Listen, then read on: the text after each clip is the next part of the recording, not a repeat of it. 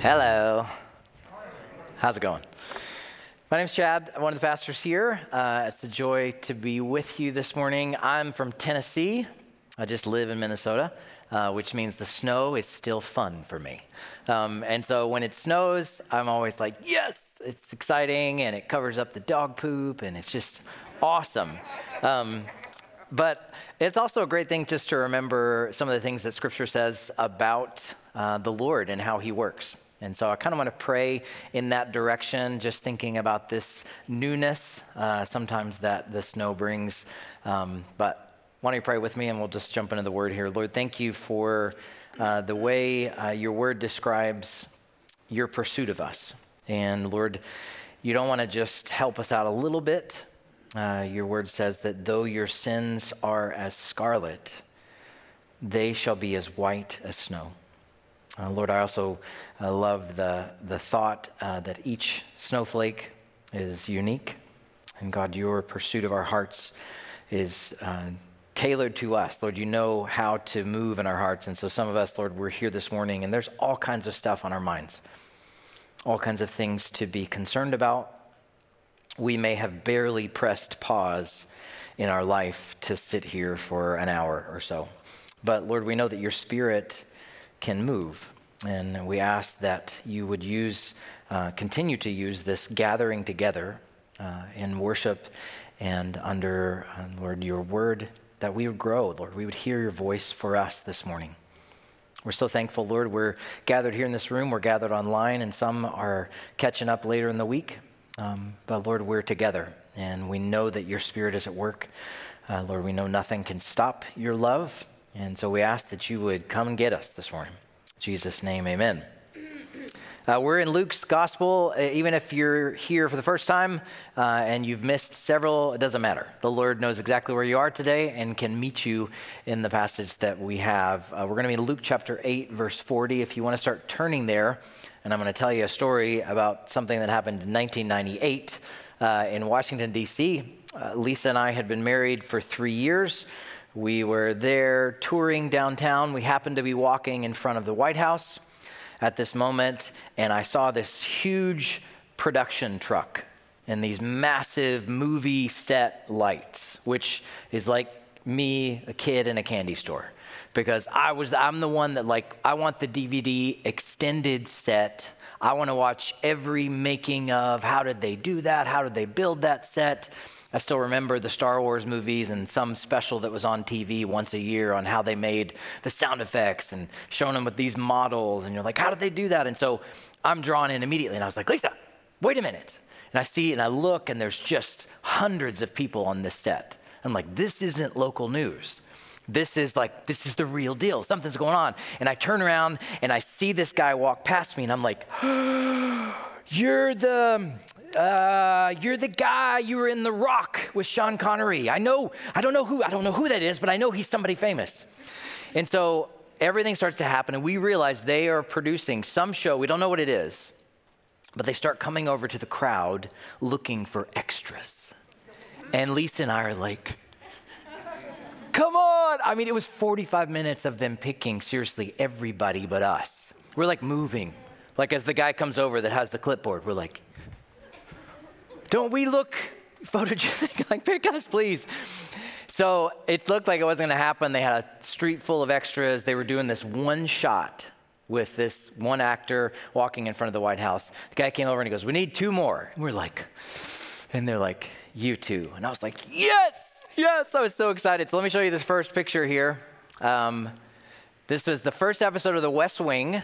And that is my wife, Lisa. And then the next picture, the next frame was, there I am. And we were in The West Wing. We didn't know that it was The West Wing. And so when we got to watch it on TV, and we're like, oh, there we are. Let's call everybody. We're so excited. My wife wasn't so excited after 13 takes. And if you know anything about production, there's a lot going on for very little that is going to be produced. So we're out there for several hours. This shot is maybe 30 seconds. But one of the things that they say, they're setting up the shot, so they reset the actors, they get them back, and the first thing they yell is background. And that is our cue to start our little walk.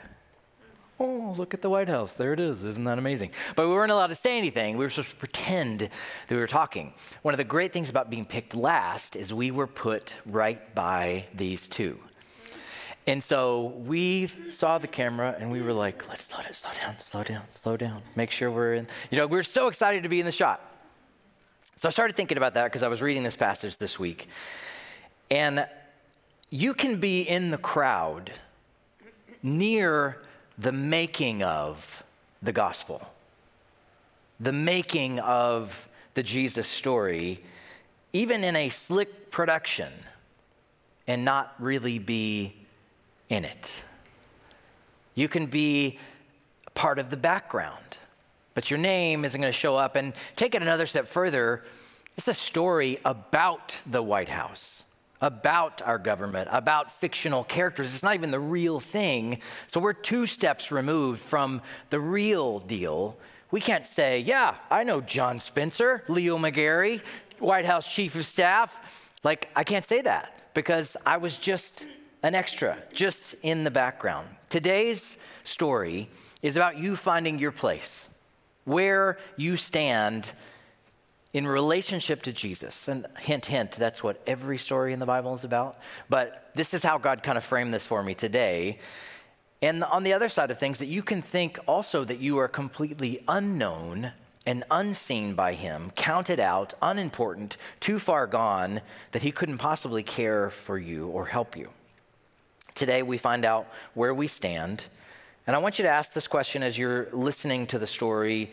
And remember, I say this, it's not about knowing everything that is said in a morning. It's about knowing the one thing that Jesus is pointing out to you, the way he is ministering to your heart. And a lot of times you'll know it. It's like usually my cue when I've been listening to somebody, a pastor or somebody over the years who's teaching, my heart starts pounding out of my chest. I can hear it. And I know the Lord is like this right here. This is for you. This is for today. Where is Jesus? Where am I in relationship to him? Luke chapter 8, verse 40. Let's enter the movie set. Now, when Jesus returned, that's from across the lake, the story we did last week, the crowd welcomed him. They were all waiting for him. And you can imagine, I bet some of the disciples got a little tired of this. They get back to the shore and they see hundreds of people like, there he is. And there was one of those disciples that was like, oh, brother, there they are again. I don't know if I signed up for this. So they're all waiting for Jesus. And there came a man named Jairus, it may be Jairus, but I'm going to say Jairus because that's how I heard it growing up, who was a ruler of the synagogue. He's an important dude, okay? Got a big position, has important responsibilities. And so imagine him in a nice suit. They didn't have it, but just imagine him in a nice suit. He falls on his knees, on his face, at Jesus' feet, imploring him. So read the words of Scripture and imagine you in this position where you're going to read about somebody that he loves is sick. Are you going to do it with please, will you come? It'd be great if you did. Or are you going to be begging? That's the imploring. He's on his face, he's on his knees, and he's important and he shouldn't be, but he's imploring Jesus, come to my house. She's my only little girl. She's only 12 and she's dying. Jesus, please come. So Jesus doesn't have to be convinced. He goes. It's like, let's go. I'm ready. Let's go. As they're going, it says, as Jesus went, the people pressed around him. Another version says the people were nearly crushing him. One of those crowds that's annoying to be in. And there's a woman who had a discharge of blood for 12 years. She's been bleeding for 12 years. And though she had spent every dime, all her living on physicians, she could not be healed by anybody. She came up behind him and touched the fringe of his garment, and immediately the bleeding stopped. So, characters on the stage, crowd, Jesus, disciples, Jairus, woman, a girl who's dying. And everything kind of stops at this moment. So the crowd's waiting for him. The crowds are pressing on him. They're reaching for him. Some of them are desperate, for sure. They're there. They want to be healed. Others, not so much. They're there to, this is cool. We know he does things. He does miracles. Kind of like watching a car that's been crashed. You know, when you're driving on the freeway and you get mad when this traffic stops and you know there's something up there. And what do you say when you're way, way back? Oh, why do people have to look? And then you get close, and what are you doing? Same thing. This is people in the crowd just like that, want to see what's Jesus going to do. Suppose you could interview somebody who was in this crowd and ask them, hey, what was it like? Did you live in Capernaum? Did you see this event? Yes. I've lived in this town for 30 years. Nothing happens in Capernaum without me seeing it. And if you go with us next summer, hopefully we get to go with the COVID stuff, but we go back to Israel, you go to Capernaum, it's a dumpy little town. You can throw a rock across it. It's small. And so people know what's going on. Nothing's going to happen without people saying, so he's like, yes, I was there. You saw the synagogue ruler, Jairus? Yep, I know him. Dude was on his knees, on his face. I couldn't believe it. Do you know the woman? Well, who really knows her? I mean, she kind of got what she deserves, right? I mean, if she's bleeding for that long, what did she do? Because that's what they thought back then. If you were sick, people thought, what'd you do? How did you sin to get this? And so he's talking about it. He goes, so I kind of know her, but I definitely saw her and knew she shouldn't be there. How about Jesus? Were you close to Jesus? Well, I was rubbing shoulders with the people who were rubbing shoulders with Jesus. So yes, I was close to him. I was close to him. I was near him. There's lots of stories like this. You've probably heard them. I know I have. I've heard Jesus. I've heard about him teaching. I've been to church. I've witnessed miracles. I've even experienced something in my own life. I'm close. So I thought about this story this week. And just so you guys know that too, like I don't pull from some file. I jump in, like head first. And I was telling Carl, like, tomorrow I throw it in the crock pot and I just sit with it all week. And sometimes more focused and I listen, but I'm listening for me. I'm listening for me. I'm not like, what do they need to hear? I usually say, what do I need to hear? What do I need to hear? And this was the phrase that was kind of like a neon sign that was buzzing, just annoying sign. And this was what it was: the danger of being close to Jesus. Close.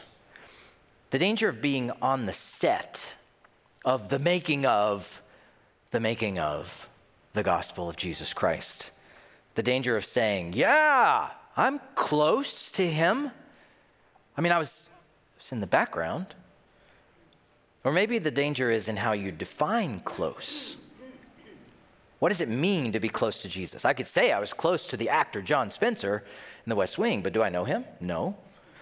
Maybe this is how you would describe your relationship with Jesus. I'm close to God. We're like this. We're like this. The crowd could say they were close. They welcomed him. Good start. They were all waiting for God. Good start. They're pressing in to get close to him. That's good. They're rubbing shoulders with him. They're going to church. They have accepted him once or twice at a retreat. They've raised their hand. They've gone forward. They've done the whole Jesus close. Yeah, I'm close. Did he change your life? Are you doing things differently? Are you living differently? Well, not really. Nothing's really changed about my life, but I'm close to him. So there's two people in the story that Luke has kind of put, like if you were doing a stage production and you had the crowd, there would be two spotlights. Poof. Here comes one on Jairus as he's bowing down, and in a minute, you think this is where the story's going, and then plot twist, here comes the woman reaching through the legs of people and grabbing onto Jesus' spotlight. Two people, and if we could ask them, are you close to Jesus? What would they say? What if we could ask Jesus?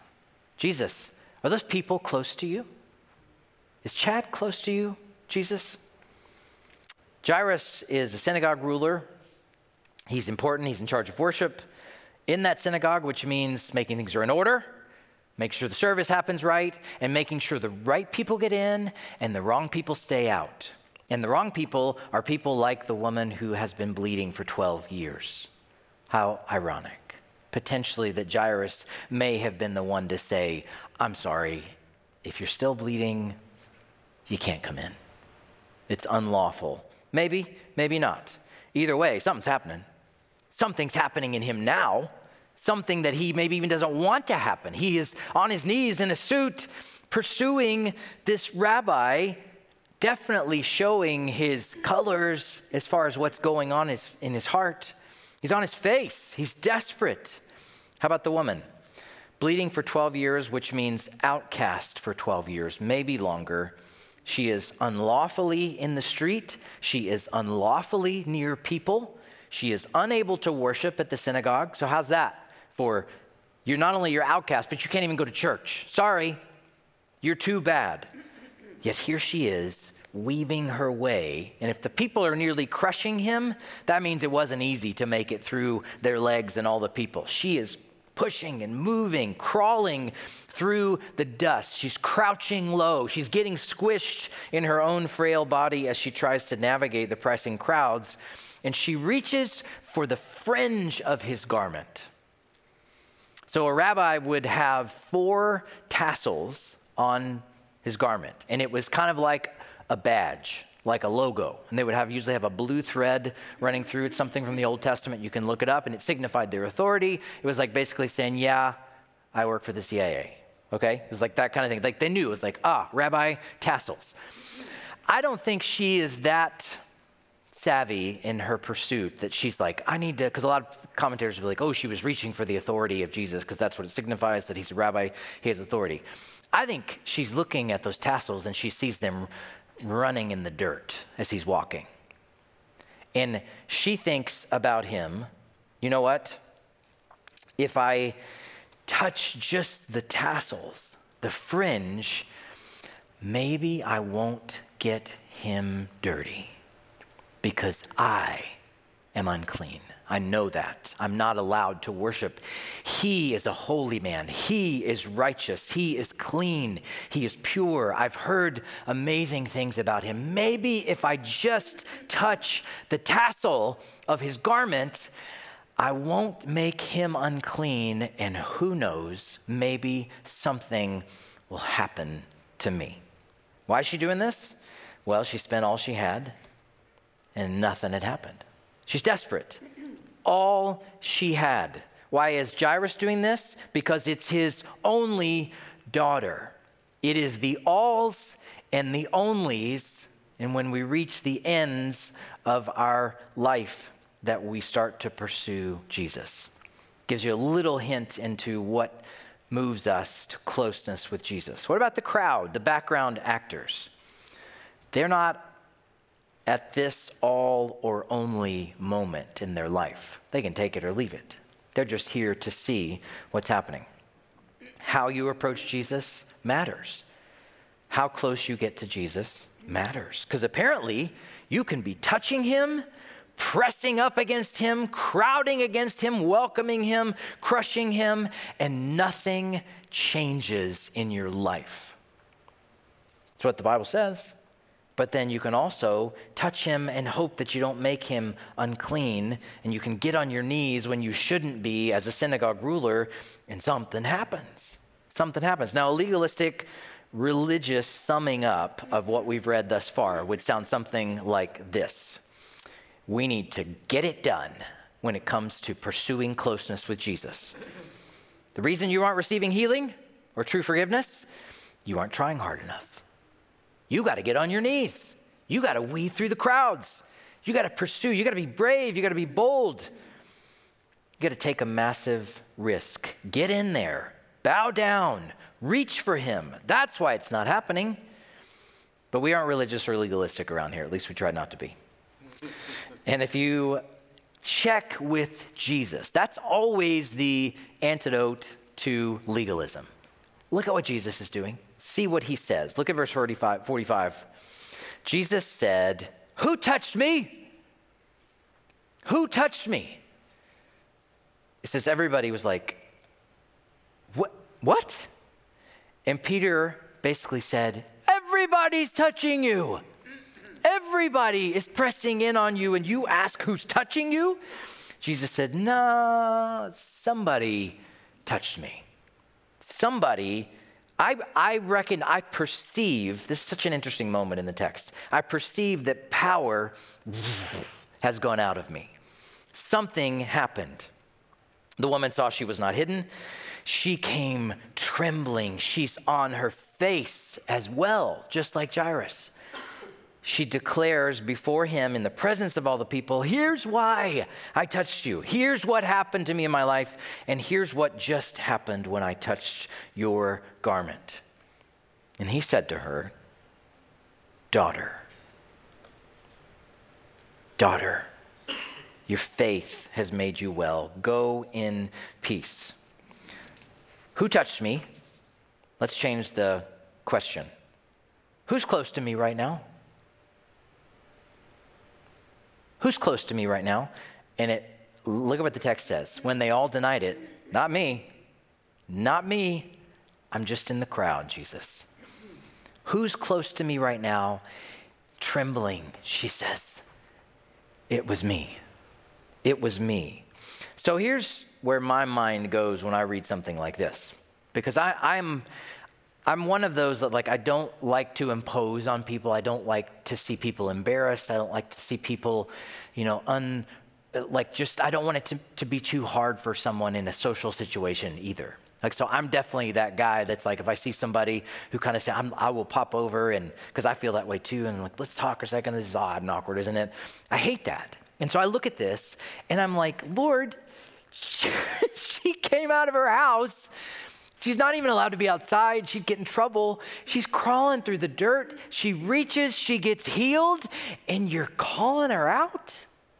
You're going to make her show her face? Why is Jesus not okay with her just reaching, being healed, and then slipping back into the crowd and going back to her home healed?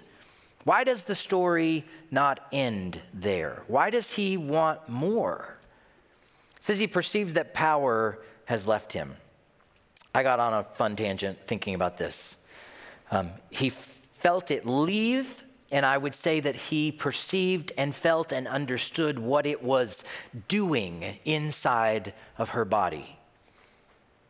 Does God feel? Isn't God steady and just fixed? And we know that he's eternal, no ups and downs and emotions. Well, he created emotions. His deep affection for us. In Jesus, God incarnate, the one who put on flesh, we know he got mad. We know he got frustrated. We know he felt compassion for people. We know he cried.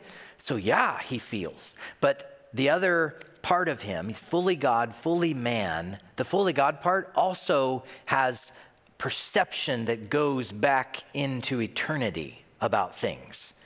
And what do I mean? Jesus was there in the throne room when the Trinity were standing around the design board and they saw the conceptual drawings for the circulatory system.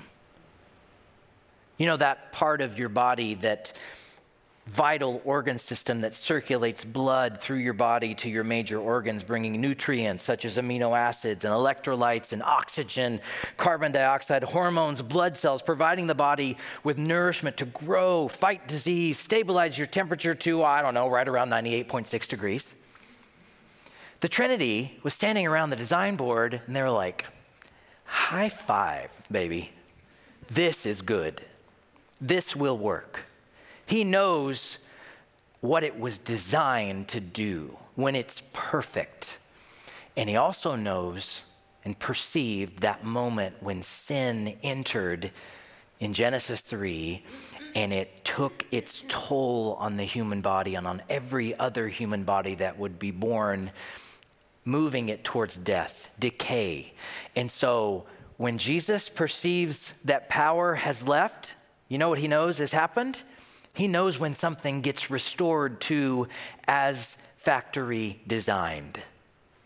He knows that she reached and got access to original creative design and power. And so power just left me. Whoa, you are exactly as I made it and designed it and perfectly healed. I know somebody touched me. Now, why does he ask the question, though? This is what's interesting. Why does he ask the question? Does he know who touched him? Yes, he does. Yes, he does. So the question has a deeper meaning. The question is like the question in the Garden of Eden after Adam and Eve sin, and Jesus is there, the Trinity is there, and you know what they say? Where are you? Is God looking for information? Is he looking for a physical location? No. Is he looking for Adam and Eve to notice the spiritual location they are now in? Fallen? Broken? Yes. So when Jesus says, "Who touched me?" there's something going on. He's calling her out. He's looking for her to understand a spiritual location, understanding self-perception. So even though I was feeling it for her, he calls her out. He embarrasses her. He stands at the front of the church with several hundred people looking on and says, "If you're new, please stand up." Anybody ever had that happen at church? Oh, it's awful. Let's do it this morning. Stand up and tell us all your sins. We used to go to my grandmother's church when we were little, and I loved going to my grandmother's church because they served communion every week, and it was real crackers, like saltines. I was like, yes. But the part I hated was Sunday school, which was a total of about 7 kids, and 6 and 7 were myself and me and my sister. It's like, who's new here this week? Why don't you stand up? Chad, my grandmother goes here. I like the crackers. Like, it's awful. It's awful. So I see this happening to the woman, and I'm like, Lord, what are you doing? What is the purpose of calling her out and getting her? Like, everybody's looking now. Everybody knows it was her. She's trembling. She's embarrassed, maybe. People start to recognize her. You're out? You can't, whoa. You know what's wrong with her? Teacher, rabbi, do you know what's wrong with her? Jesus says, tell them what happened. Tell them why you're here. So she tells exactly why she left her house, why she crawled through the legs of people to get to him, why she touched just the edge of his garment, why all of her money had been spent. Doctors had ripped her off. Nothing had ever worked. Everyone abandoned me, even my family. But then I heard about you. That's why I reached. And I think Jesus could be like, go on. And then what happened?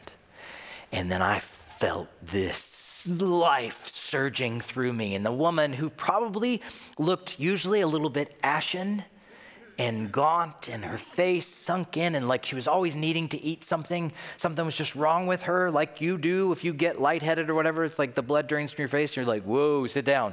She probably looked like that all the time. All of a sudden she's like rosy cheeks and just alive and excited and telling everybody what's happening. Jesus, what are you up to? Are people listening to her? Yes.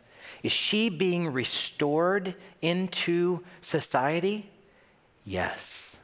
The Creator has not only healed her, but he thought it was important that everybody else knows that she's been healed by him and that she is allowed to be here now. And to bring it home, he tells her what all of us need to hear when he says, daughter. When was the last time she heard that? She a little girl? Daughter, you want to know what it means to be close to me? You're in my family. You're mine. You belong to me. This is what it means to be close. Your faith has made you well. Go in peace. And it actually says go into peace. No more of where you've lived. Go into peace. She's restored. She's healed. She's welcomed. She's feeling loved. She's felt it in her body. Now is feeling it in her soul. True peace, true love, wholeness. And she apparently has the kind of faith that causes Jesus to notice. Look at this. Your faith has made you well. So I look at that and I say, well, how do I get that faith? Where's that come from? Can you buy it? Can you ship it fast? What do I need to do to get that faith? And remember, we have to resist the legalistic temptation to say, I just got to do it. Just go for it. Be like her. Crawl through the crowd. How do I get that faith? Verse 49, and we're going to get Jesus' clear words about where faith comes from.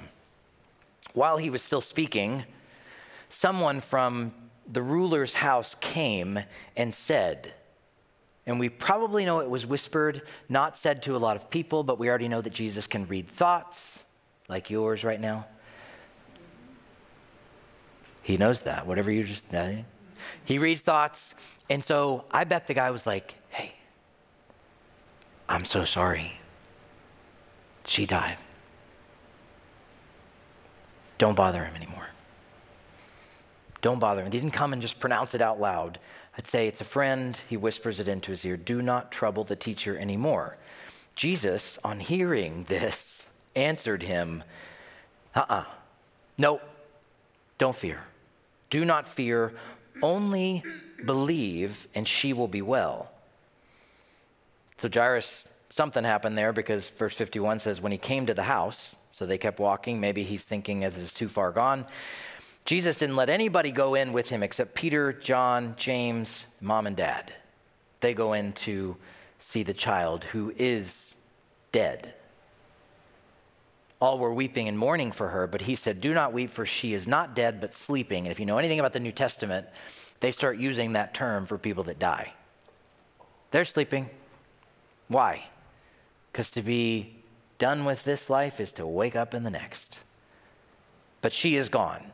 He's not trying to mince words here. She is gone. They laughed at him. Those who had been hired to cry, they had hired mourners, laughed at him, knowing she's dead.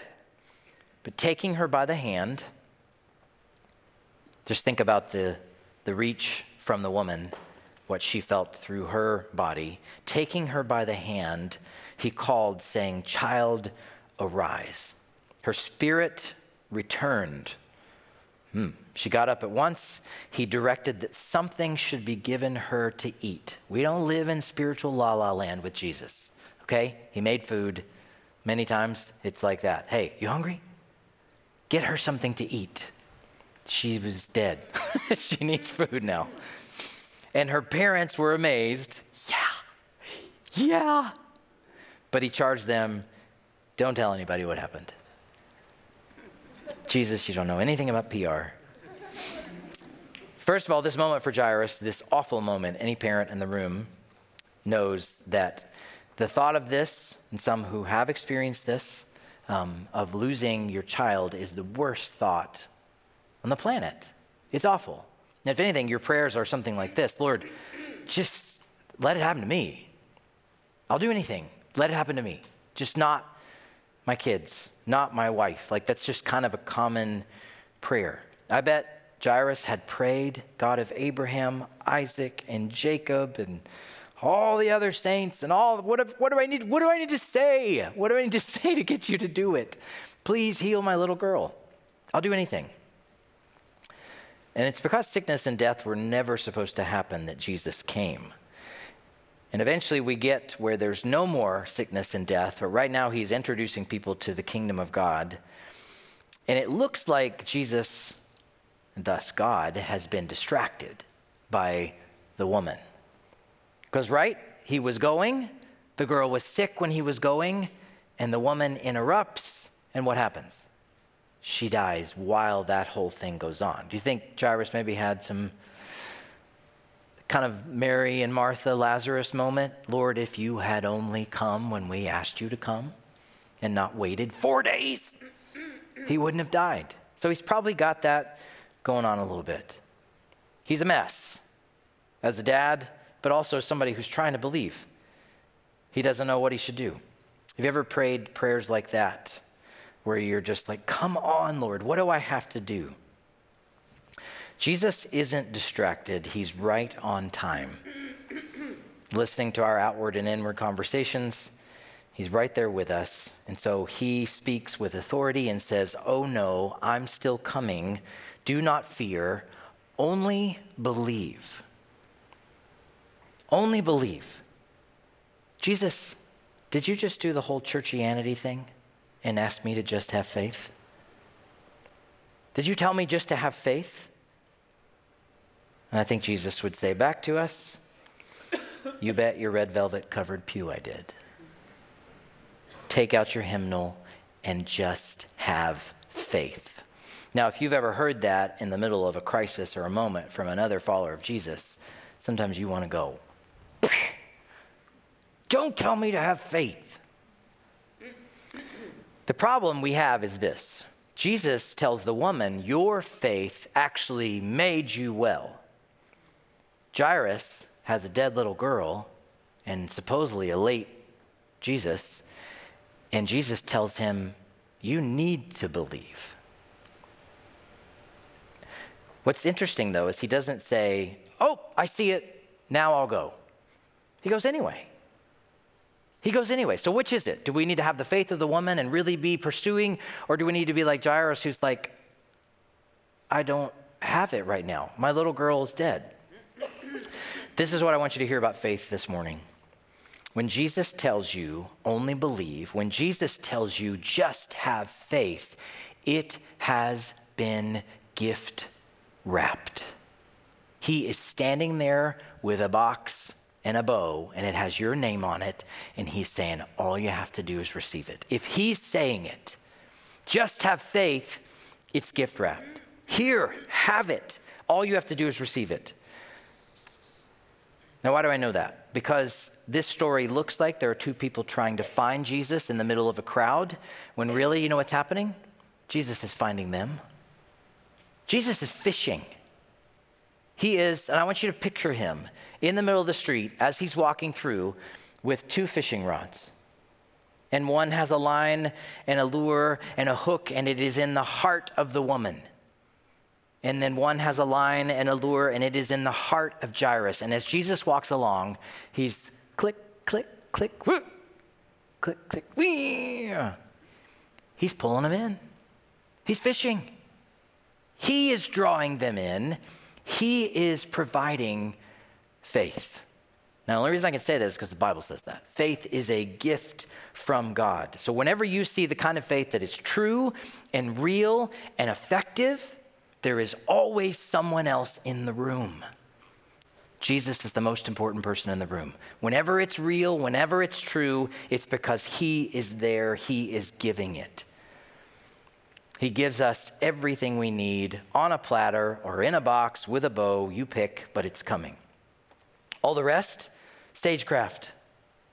Jesus wrote, directed, starred in, and produced the play that is called your life. And when he writes you a part, you may hem and haw and improv a little bit, but if he wants you, he will get you. Now you may be like, what about free will? Somehow in the sovereignty and free will discussion, no rules are violated. And you are absolutely free to say yes or no to that gift. But once you do, you realize, man, he had me all along. He was drawing me in this whole time. It was inevitable. He was coming after me. Does that bother you? Good. It should. It bothers me. And that tension won't be resolved until we get to heaven. Just accept it. It's both God saying, Father, all that you give me, listen to that verse. Father, all those that you give me, I will lose not one of them. Which part of that verse says, all of those who truly pursue me and come after me and really have like that gird up your loins faith? It's not what he says. All that you give me, I will make sure they stay with me. I won't lose any of them. But then we also have verses that say, work out your salvation with fear and trembling. Choose you this day whom you will follow. That tension will never go away. Your conscience, your free will not be violated, and yet you will know once he has you that it was not you, that it was him drawing you in. Faith is never about the faith, but about the one in whom your faith rests. The central character of this story, just like every other story we do, is Jesus Christ. And everybody else, it's kind of like he's this center thing, and everybody else is just rotating around him. He's always the focus. Everyone is always trying to see where they are in relationship to him. Even if you ignore it, even if you think, nope, I'm going to go off and live my life, you're still on that merry-go-round, and he's right in the center. You must respond to him. Jesus finishes, and I love it, talking about the crowd, talking about background action. You know what Jesus does with the crowd? He says, out. James, John, Peter, Mom, Jairus, come with me. I read that, and I'll tell you, I get a little jealous. I do. I worry. I worry about getting to heaven and having to wait in a line to see him, to see Jesus, the Jesus Pavilion at Epcot. I hate that place. I go in there as a kid, Italy Pavilion. It's like, this isn't Italy. This is just a bunch of lines, restaurants. Fake buildings. French Pavilion, that's not the Eiffel Tower. That's a little one. I want the real thing. Take me back to Space Mountain. I'm here telling my mom and dad, what are we doing at this place with a big ball? What is this? I want to be close. I don't want to stand in line. Jesus, can I be in the room? Can I be a part of your close friends? And I'm tempted to be like, I'll promise I'll work on my faith. And he's like, gift wrapped, don't forget. Lord, what's this all about? What's this whole thing about? Is this about the crowds? Is this about the woman? Is this about Jairus? It's about the friend that came to tell Jairus? The disciples witnessing you do this? The mourners that were hired that were crying one moment, laughing the next? Is it about the little girl who woke up and was like, what's happening? I'm hungry. What's this all about? Yes. Yes, because ultimately it is about you, where you stand, where is your place. Are you on the set of the gospel, or do you know him? Do you know him? Which means to be known by him. Where are you? Are you standing on the edges, a safe distance from Jesus? Are you the woman thinking you only need a touch? Then you can deal with everything else. Just fix this one thing, Lord. Do you hear him saying, are you new here? Why don't you stand up? Tell everybody what he did, what I've done for you. Are you Jairus? You think things have gone too far and you just need to quit bothering Jesus and you're beyond his help? Hear him say to you this morning, I am wrapping this up for you. It's a gift. I got my hook in your heart. He's pulling. Might as well give in. Might as well quit resisting. Let's pray. Lord, thank you for Jairus and this sweet daughter of yours. I'm sure we'll get to meet her and know her name in heaven. The little girl. Boy, I bet she had a story to tell growing up. Let me tell you about the day Mom woke up and all these people were standing around me, looking at me like I just came back from the dead, because I did. But Lord, all of it, and just imagine people looking to you, catching your eye, noticing your compassion, your love, your grace, and then every once in a while getting these glimpses of you and your glory and your kingly rule.